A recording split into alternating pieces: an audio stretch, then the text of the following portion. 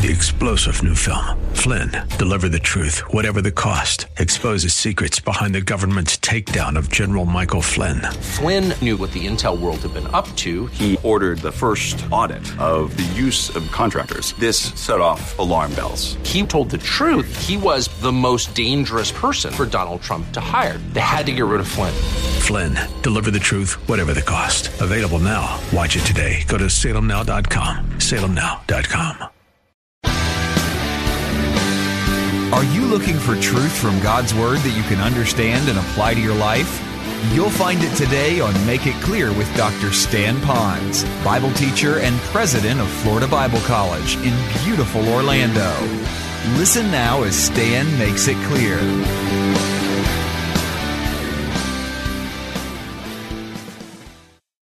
And so today I'd like to speak a little bit about missions, and I'm calling this Missions from Cover to Cover, Genesis to Revelation.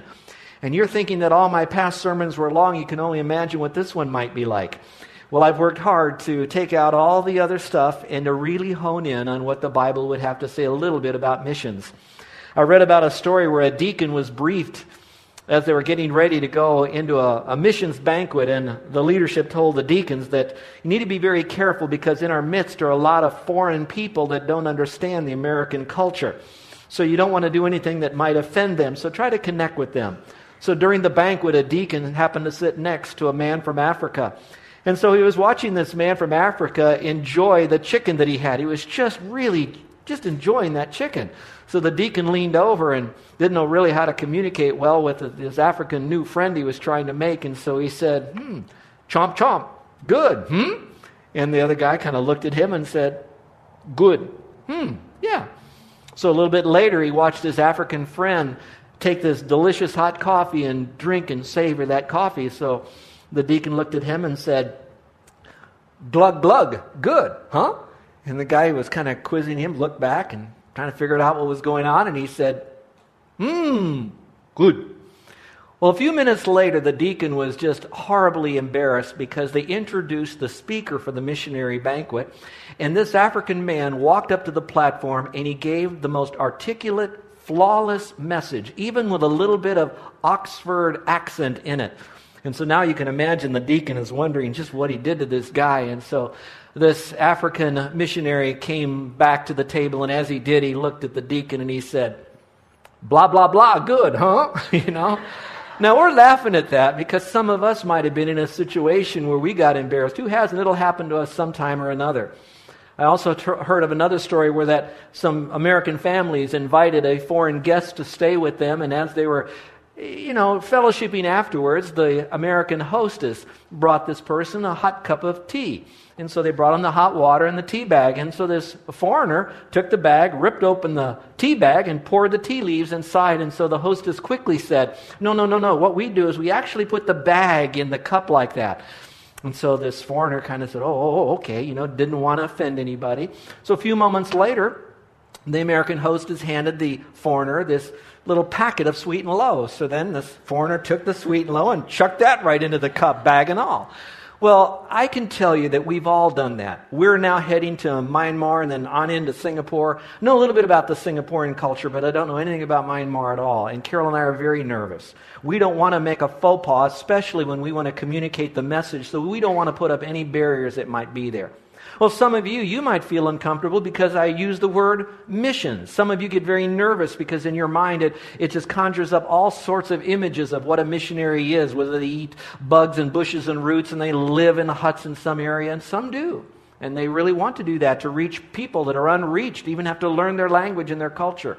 And so some of you might be a little nervous. And what I'd like to do is to take you on a brief but a powerful journey on what the Bible might say about missions and what it is and what it's not. And I want to explain to you a little bit about God's thoughts on missions and His vision for the world, as well as our response and what it could and should be to that.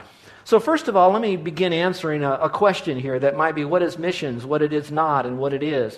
So first of all, missions is not evangelism.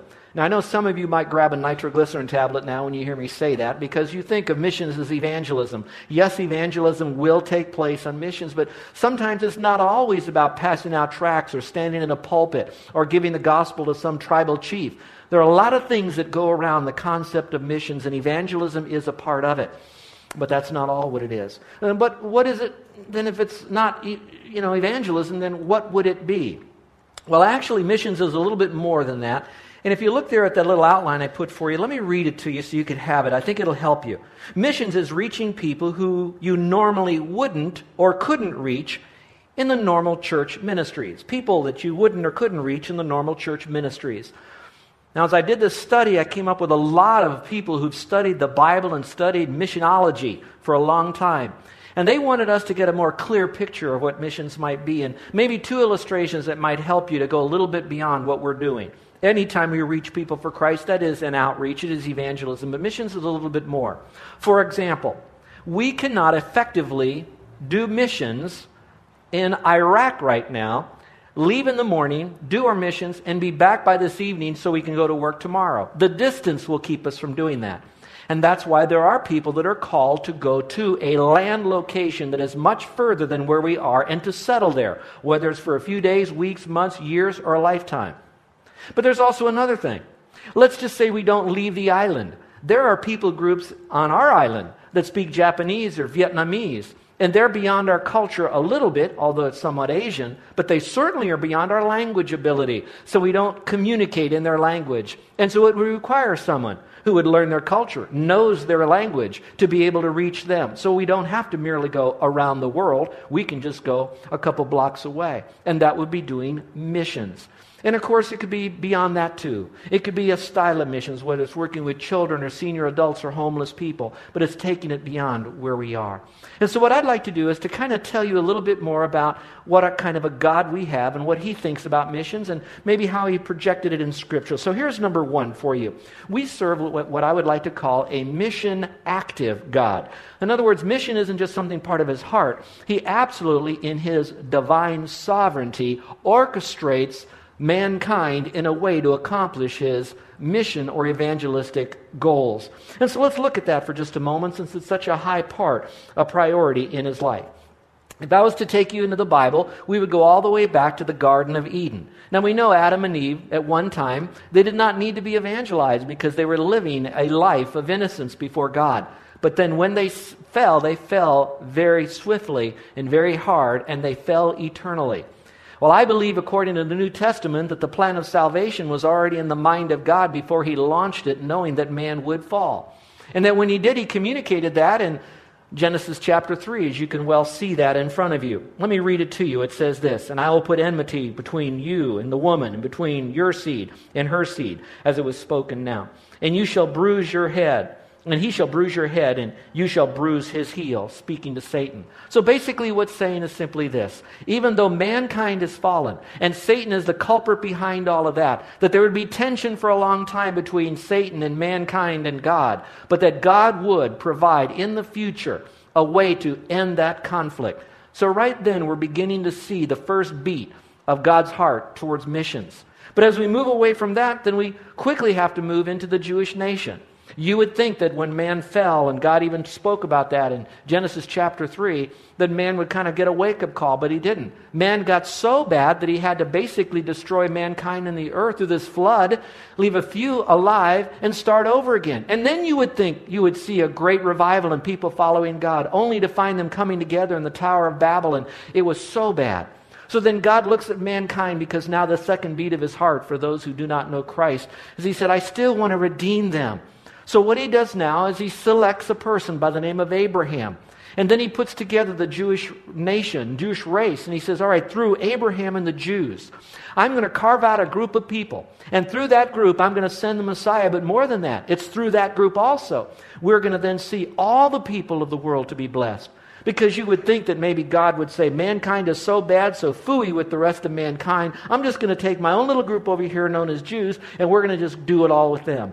He didn't even do that. Let's look at the passage I have there for you. A passage we can spend days on. It's such a very pivotal passage in Scripture, found again in Scripture, Genesis.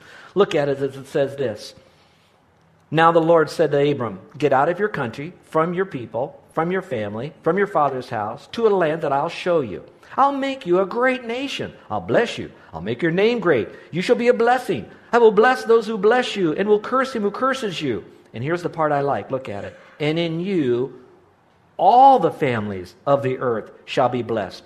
If you have a pen and you'd like to mark that in your Bible, as important as that is, I'd like you to circle the word all, that all the families. So it wasn't just going to rest upon a small group of people, but that he would then do something with the Jewish nation so that they too could be used in a mighty way to promote the Lord Jehovah, that they could be saved. So if we went a little bit further, you would find that he carved out of this nation, and he gave them laws, and he gave them principles to live by, and he did mighty works to show himself strong upon the Jews, to show them in such a way as becoming attractive to those that were on the outside of the faith. Made them a kingdom of priests, so to speak. Made them such a wonderful group. And then in Psalm 67, he unleashed the Jews again, reminding them to go out and to be able to tell others about Jehovah. So now we go back to the garden, and we see that in the garden, God began his little trip on being a mission active God. And then he stepped it up with the Jewish people through Abraham. But even then, as you would look at them being an attractive nation and being given this message to be able to go to all nations and explain that message of the coming Messiah, that you would think people would flock. Not only did other nations, by far the majority, never came to Christ. It didn't say no one came, but by far the majority never came to Christ.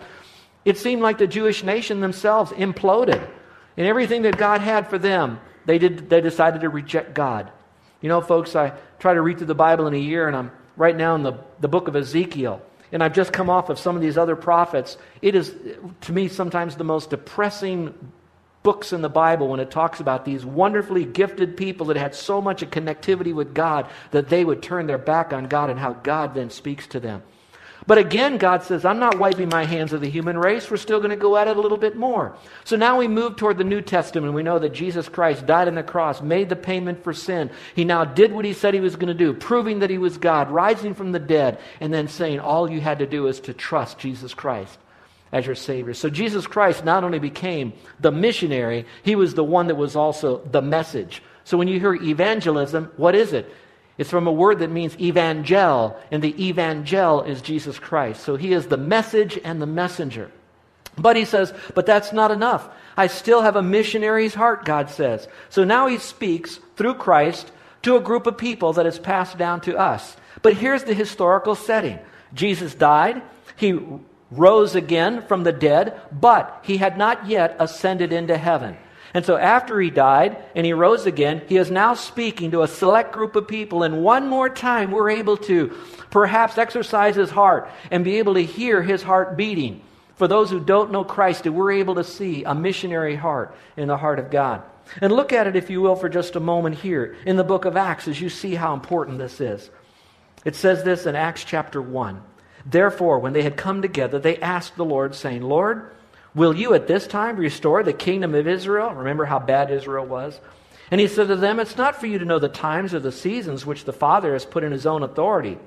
But now he speaks to them and he says, but you shall receive power when the Holy Spirit has come upon you, and you shall be witnesses to me in Jerusalem and Judea and Samaria and to the uttermost parts of the earth, and to the end of the earth. So what he's done now is he says, now you Christians, you are to reach the world for Christ. It started in the garden, it moved to the Jewish nation, and now he's given it to us. And so what happens now, we who are Jews and Gentiles who've come to faith in Christ, we now turn our sights to everyone, whatever ethnic group they might be. So then as you continue to read through the book of Acts, you're going to find that those three areas, Judea, Samaria, uttermost parts of the world, even Jerusalem as a city, you will see that those areas were reached until you got to the phrase, unto the uttermost parts of the earth, or unto the end of the earth. When you read Acts chapter 28, you're going to find, where is Paul then? Paul's in Rome. To them, that would have been perhaps the end of the earth. They didn't know about Latin America, the United States, or America, let alone Honolulu or Oahu or Nuuanu at that time. But God had already created the world. There were people groups all over the world that still hadn't heard about Christ. And so God's desire is that we now, who are left in this generation known as grace, to communicate that same heartbeat of God for missions, to be able to reach them for Jesus Christ. Can you imagine how God is smiling upon those people who responded to the prompting of the Spirit to be willing to come here to help us? How that God is smiling on those that felt prompted of the Spirit then to go to Missouri to help CEF as we're doing today. And how that God is still working within us to do that same particular message. How that we too need to follow that. So as I look at this, I want to reach this area for Christ. How is that going to happen? Well, let me just clarify this. This message of the gospel will go to all people groups. Now, he will do it perhaps a little bit later than just in our generation. In fact, that Great Commission will be fulfilled. If you knew your Bible and now we're at Revelation, can you imagine we went from Genesis to Revelation that fast? So now we're in Revelation. In Revelation chapter 7, good quality Bible scholars will tell you that it is now describing a period of time that is most likely during the tribulation. It's during the time where all believers are taken off the earth, but there are still witnesses that are here communicating the message of the gospel. And those people groups that have not been yet reached will be reached even during the tribulation, that there will be people out of every people group, tongue and tribe will know Christ as Savior. So God says, I'm not going to leave anyone out of my family who could be in my family, who should be in my family. And those that are left out are those who God in His foreknowledge didn't choose, but knew would not trust Christ as her Savior. And so no one will be left out. And that's the kind of God that we have, and we want to partner with Him on that. And I hope we would. Look over here at Revelation chapter 7. A great encouragement for those that are out there wanting to do missions. It says, and after these things I looked, and I beheld a great multitude, which no one could number, of all nations. Circle the word all. You could almost draw a line all the way back to Genesis when it said through the Jews, all the nations of the world would be blessed. Tribes, peoples, tongues, standing before the throne and before the Lamb, clothed with white robes, with palm branches in their hands, crying out with a loud voice, saying, salvation belongs to our God who sits on the throne and to the Lamb. So there will be people groups that will be in heaven worshiping God out of all different tribes. And that's what gets me excited, because now I have to say, what would be my response? If missions is such a high priority to God, then should missions be a high priority to people like you and me? And I believe it should be our highest priority. Now let me pause for a moment and give you a bit of a parenthesis. Some of you are hearing this and you're saying, no, I think our highest priority, if I take it back to the Westminster Catechism, is that we would all glorify the Lord, that we should love Him with all of our heart, soul, and mind, and He receives all the glory and the praise. Do you know, I cannot refute that at all. I really believe that that would be the case. But in order for us to get to that level where people are authentically, genuinely worshiping God, God's way, and the right God, the only way they can do that is if they become one of His children by faith. And so our job now is to bring them to a point of salvation. Now listen carefully to what I'm about to say. I want to change the paradigm a little bit in the minds of people that think that I'm to go out to win people so they don't go to hell, period, end of subject, let's go to the next point. No, my responsibility is true to give them the gospel. I do not want them to go to that horrible real place called hell under the condemnation of God for all eternity. But I don't only want them not to go there. I don't want them just to have fire insurance. I want them to come to experience what it means to truly worship God with a pure and clean heart for Him. That's what God is smiling about. So to get them there, though, I do need to do evangelism. So that brings us to our next point now. So who's supposed to be involved in this? Well, as a church, mission should be our highest priority as well. If it is with God, and I'm going to be God-like, then I should have the same vision for that as well. Up on your screen, I'm going to show you a baseball diamond, all right? If you can see that, I have a pointer because I want to show you some things. I don't know if you can see it very well. What I'm going to describe for you right now is an illustration of some biblical truths that the illustration has come along and many, many churches use it because we can visualize it a little bit better. The biblical truths have been around since the Bible days. We've been taught that in seminary and Bible college, those that have been able to go to that, and so have you as well. Now, I'd like to show you, though, that sometimes churches now that are entering into the concept of missions, they make missions to be like a base in this baseball diamond, all right? Or they'll say it's a compartment of what we do. We have worship, we have children, we have youth, we have Bible studies, we maybe do some stuff outside, and then we also have missions where we go outside of our church and do things. So it becomes kind of like a, if you don't mind me using this term, a strip center. You have this store here, this store here, this store here, this store here, and they're all competing against each other. Listen carefully. That's not how the Bible teaches it. In fact, a better illustration might be more like Disney World or Disneyland. Oh, you've got Tomorrowland and Futureland or whatever, and Frontierland, and I don't know, all these different, I don't go there, but you got these different places, and you think, well, yeah, they're all different. Yeah, they are. But the difference between that and a strip center is Disney World, it's all about the mouse. Do you know what I mean? They're not in competition with one another. They're all doing this so that they can make the mouse world known. So we might have different areas, but it's all about Jesus Christ. Now let me show it to you again on this baseball diamond. So to help you, there are compartments. So it's not just only missions, and we don't do worship, and we don't do Bible teaching, we don't do fellowship. We have to do that too, but I want to show it to you, so watch carefully. All right, you have first base over here. This would be for people that would say, let's get started. We're here at home plate. We don't stay there. We're trying to get to first base. So we get to first base, and that's about fellowship. That's about making sure you feel like you can be a part of the family of God. You might trust Christ as Savior. Get involved in the life of the church. A little bit of assimilation going on to see who you are and whose you are so you can be a part of the fellowship. But it's not all about fellowship. It's not all about coffee and tea and eating and parties and picnics and barbecues. That's only a part of it. It is important. It is a base. You can't get to second base unless you've been to first base. Now, once you're doing that, you do go to second base. So now you're saying, okay, it's more than fellowship. I need to know the Word. I need to know it correctly. I need to know it accurately. I need to know how I apply it to my life. So a better term would be spiritual maturity comes from abiding in God's Word. So we could talk about Bible study. So is it all about Bible study and Sunday school and small groups? No, it's not. You can't get to third base unless you go to second base, but you can't get to home plate unless you go to third base. So third base might be, okay, I am around God's people. I have a sense of believing and belonging. Now I'm learning how to become like Christ. But now how can I help others? So third base might be more ministry leadership, equipping you to go and use your giftedness to help touch other lives locally and begin giving a burden for those that are beyond our people group here. So now we have third base, which is a very important base. But I need to tell you, though, it's not about third base. I can go to first base and lose the ball game. I can go to second and third base and lose the ball game. The whole goal is to take the runner around the bases, and here's where I'm going. It's to get them home for a home run. And here we could talk about missions. So is it all about this? No. Is it a compartment of this? In a way, but it's bringing people to the full scope that we want them to do missions. So far, I've been to this church 4.5 years. We've did a lot with fellowship. We're ramping that up. We're doing some outreach events. We've really worked hard at spiritual life development, and I can give you some ideas that we're working there. Can we improve on any of these? Absolutely. Are we doing some ministry leadership development? We're trying to work towards that. But now we're really ramping up to help people to realize that God has gifted you to do mission work somewhere along the way that you would partner with God in doing missions.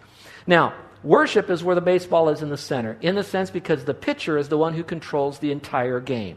So really, it's getting the person to home plate. So the game is about hitting a home run here, mission. So it is getting you around. It is a base. It's not only base, but it's getting people to see the importance of missions. Now, let me go one more step. When the runner comes across and he makes that run, he hits home plate, everybody runs out of the dugout and they're all clapping and celebrating. Technically, we might be celebrating the fact that that guy made a run. But I'd like to say that we would celebrate, not only did he make a run, but we're celebrating everyone who helped out. Now, you like this illustration. Most people do. I think you do. But let me tell you one flaw with this illustration. You don't leave this base in a real-life Christian life church ministry paradigm. You come here, you do your fellowship, but you kind of like take first base with you to second base because you're still fellowshipping while you're Bible studying your Bible. All right? But you don't just leave Bible study to now to lead a ministry, so you quit reading your Bible and studying. No, you bring second base with you. And then when you go to home plate, you're kind of really grabbing first base, second base, third base, and you're bringing it with you. Are you all with me? Say, uh-huh. Okay. Now, that's just a little bit of a diamond effect for you to see that we're about missions. Now, if you will, I'd like to speak to our young people for a moment. I don't know yet if you could answer, what do you want to do with the rest of your life? Most of you don't have an answer as far as a career. That is not wrong for you to say that. You're at a stage in your life where you're putting all the tools in your toolbox to be what God wants you to be, hopefully, and to know, to be prepared to add value to society for God in some measure. As your pastor and one who I hope I'm representing God at this stage, I believe I am, I'm going to ask you young people, and you define where you are as young, and just say to the Lord, Lord, do you want me to consider missions as a career move for me? instead of immediately thinking I go to school to become a butcher, baker, candlestick maker, at least ask the Lord, throw it into the pot. Lord, would you possibly be calling me into missions? And I'm going to just leave you with that. Sincerely, go to the Lord, humbly ask him, because you want to please him. If he wants you in missions, you don't want to be Jonah in the boat when you should have been in Nineveh and you're in some other boat. Okay. Now, I'm not going to say that every kid has got to go into missions. All I am saying is we all need to say, where are we going? Now, let me talk to you that are already in your particular profession. There's two things that I could speak to that. If you're in your profession in life, their question will be, am I fully satisfied? Am I really experiencing all from my profession, my job, what I'm doing right now, my employment? Is God possibly starting to maybe stir up my employment nest? And maybe God is wanting me to say, wait a minute, I felt so empty in my career for so long. Maybe I need to go to the Lord and say, Lord, do you want me to transition in my life? I don't know how to do this. It's so scary, but Lord, do you want me to do this? At least humbly ask God that. You're listening to Make It Clear with the teaching of Dr. Stan Ponz, founder of Make It Clear Ministries and president of Florida Bible College in beautiful Orlando, Florida. Make It Clear is dedicated to taking the Word of God with clarity into every person's world. It is the support of listeners like you who make the ministry of Make It Clear possible. You can provide your tax-deductible gift to Make It Clear online by going to makeitclear.org. Or you can mail your gift to Make It Clear, P.O. Box 607901, Orlando, Florida, 32860. Thank you for helping us make it clear. If you would like to have Dr. Ponz speak at your church or event, please send us an email at tellmemore@makeitclear.org. Thank you, and remember to make it clear.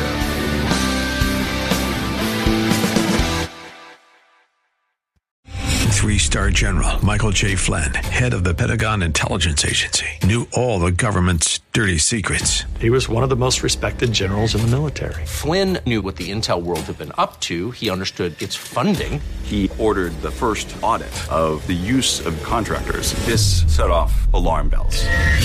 The explosive new documentary, Flynn, Deliver the Truth, Whatever the Cost, uncovers the facts behind this scandal. Flynn told the truth. He was the most dangerous person for Donald Trump to hire. I find out the worst enemy that I'm going to face in my life is right here in America. They took my assessment and they wanted me to change it. And I was like, I'm not changing it. They had to get rid of Flynn. With in-depth interviews, archival footage, and never-before-seen personal records of the man behind the headlines. I just felt like I was drowning. Flynn, Deliver the Truth, Whatever the Cost. Available now. Watch it today. Go to salemnow.com. salemnow.com.